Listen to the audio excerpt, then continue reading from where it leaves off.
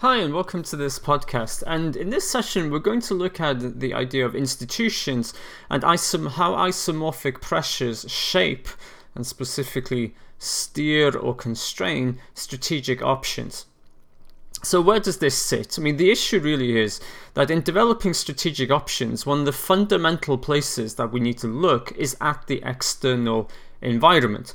And so in many ways, we may, first of all, begin with the macro environment. We will use something like this, a Pestel analysis, for instance, to look at the social, legal, economic, political, technological, and ecological factors that may be acting upon our business. Equally, we may conduct some form of industry analysis, for example, in the form of five forces analysis, to understand what is going on in our industry, where our business sits in that industry, and whether or not we can capitalize on some of the industry structural dynamics. The other factor, of course, is that we can look at institutions and really the complexity of external environment when operating in multiple international markets is largely driven by the issue of institutions.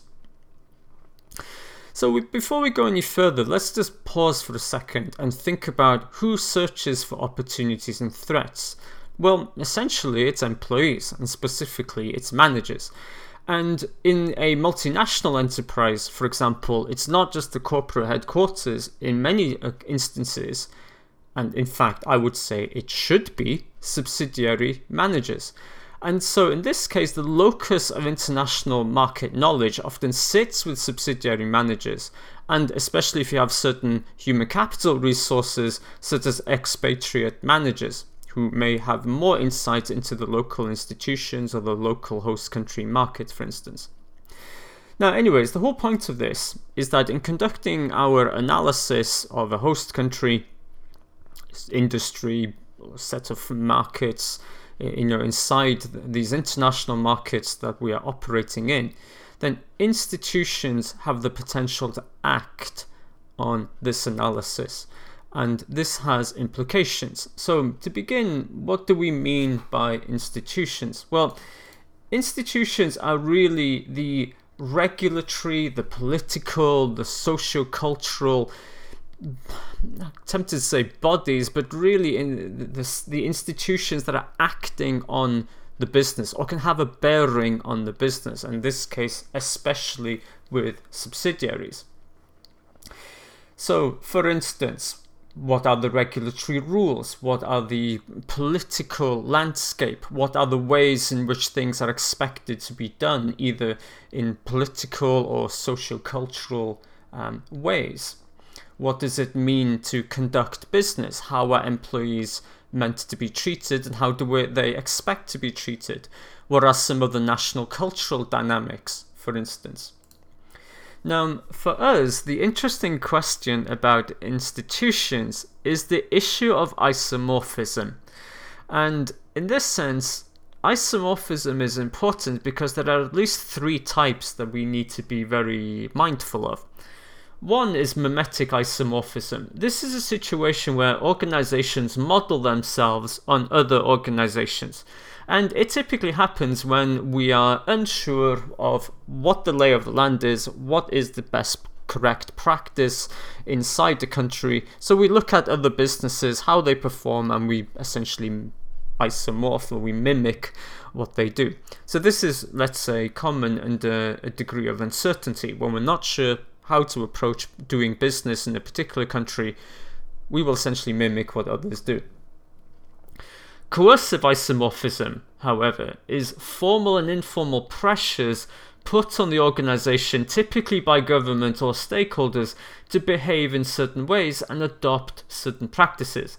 The most logical example of this is government. Of course, this can either come from direct government regulation or implied regulation, where, for instance, a pressure is put on businesses to behave in certain ways, or that they are expected to behave in certain ways. In other words, act before we regulate.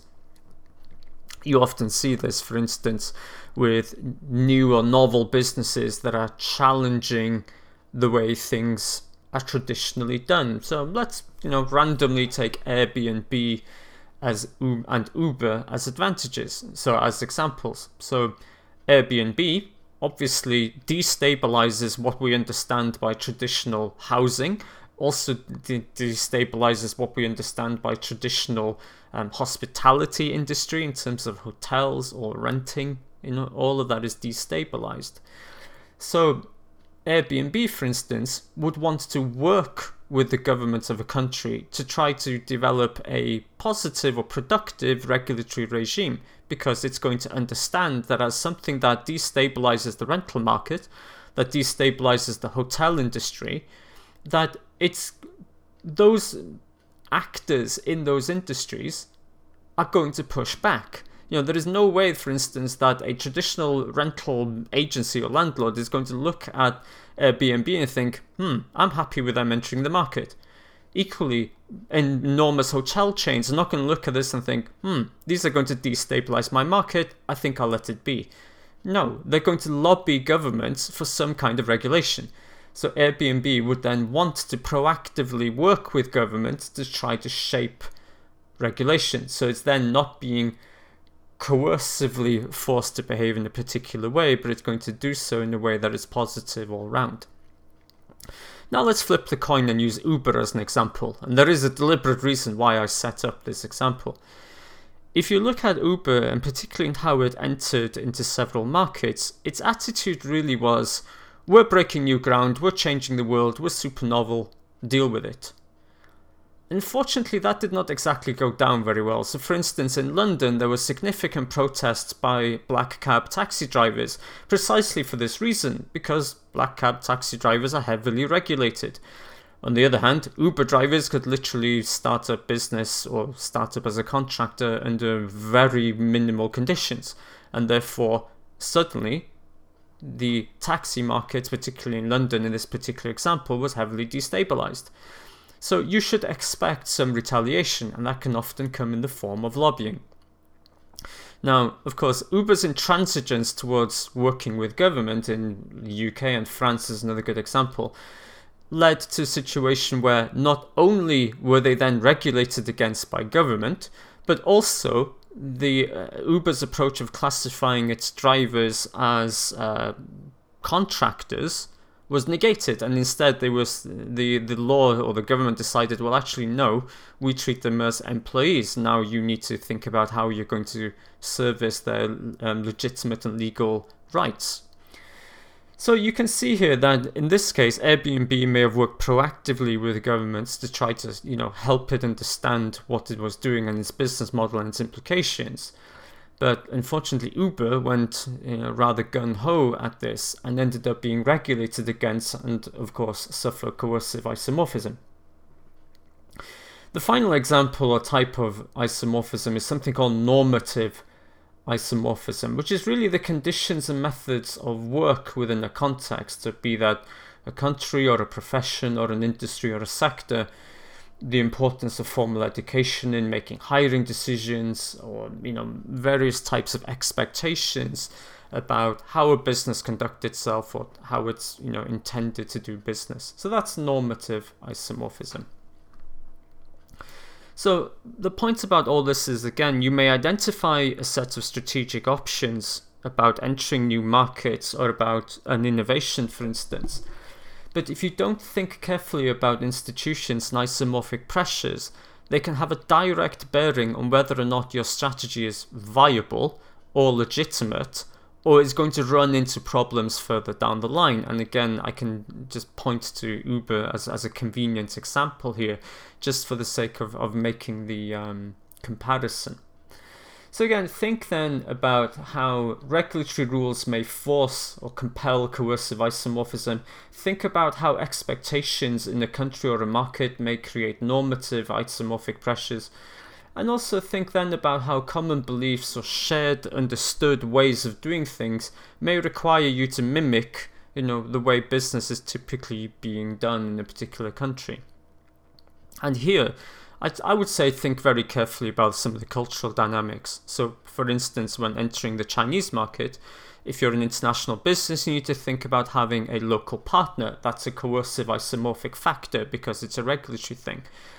On the other hand, the way that social relationships and socio-political relationships work in getting business done is a form of mimetic and normative isomorphism, because it's about the way things are typically done in the country. And so you need to think about some of those issues and how they may have a bearing on how you go about building strategic relationships. So again, I just want to draw your attention then to the idea of both the benefits and dangers of isomorphism in helping you understand or develop your strategic options when evaluating external environments. And I think really what it can do is both create opportunities and threats, but also potentially cloud and filter some of the strategic options that you are developing. So I hope that was a useful just thought and sets of insights there into institutions and isomorphic pressures and how they may have a bearing on not just developing your strategic options, but how you may go about acting upon them in time. So I hope that was useful. Thanks for listening, and see you in the next one.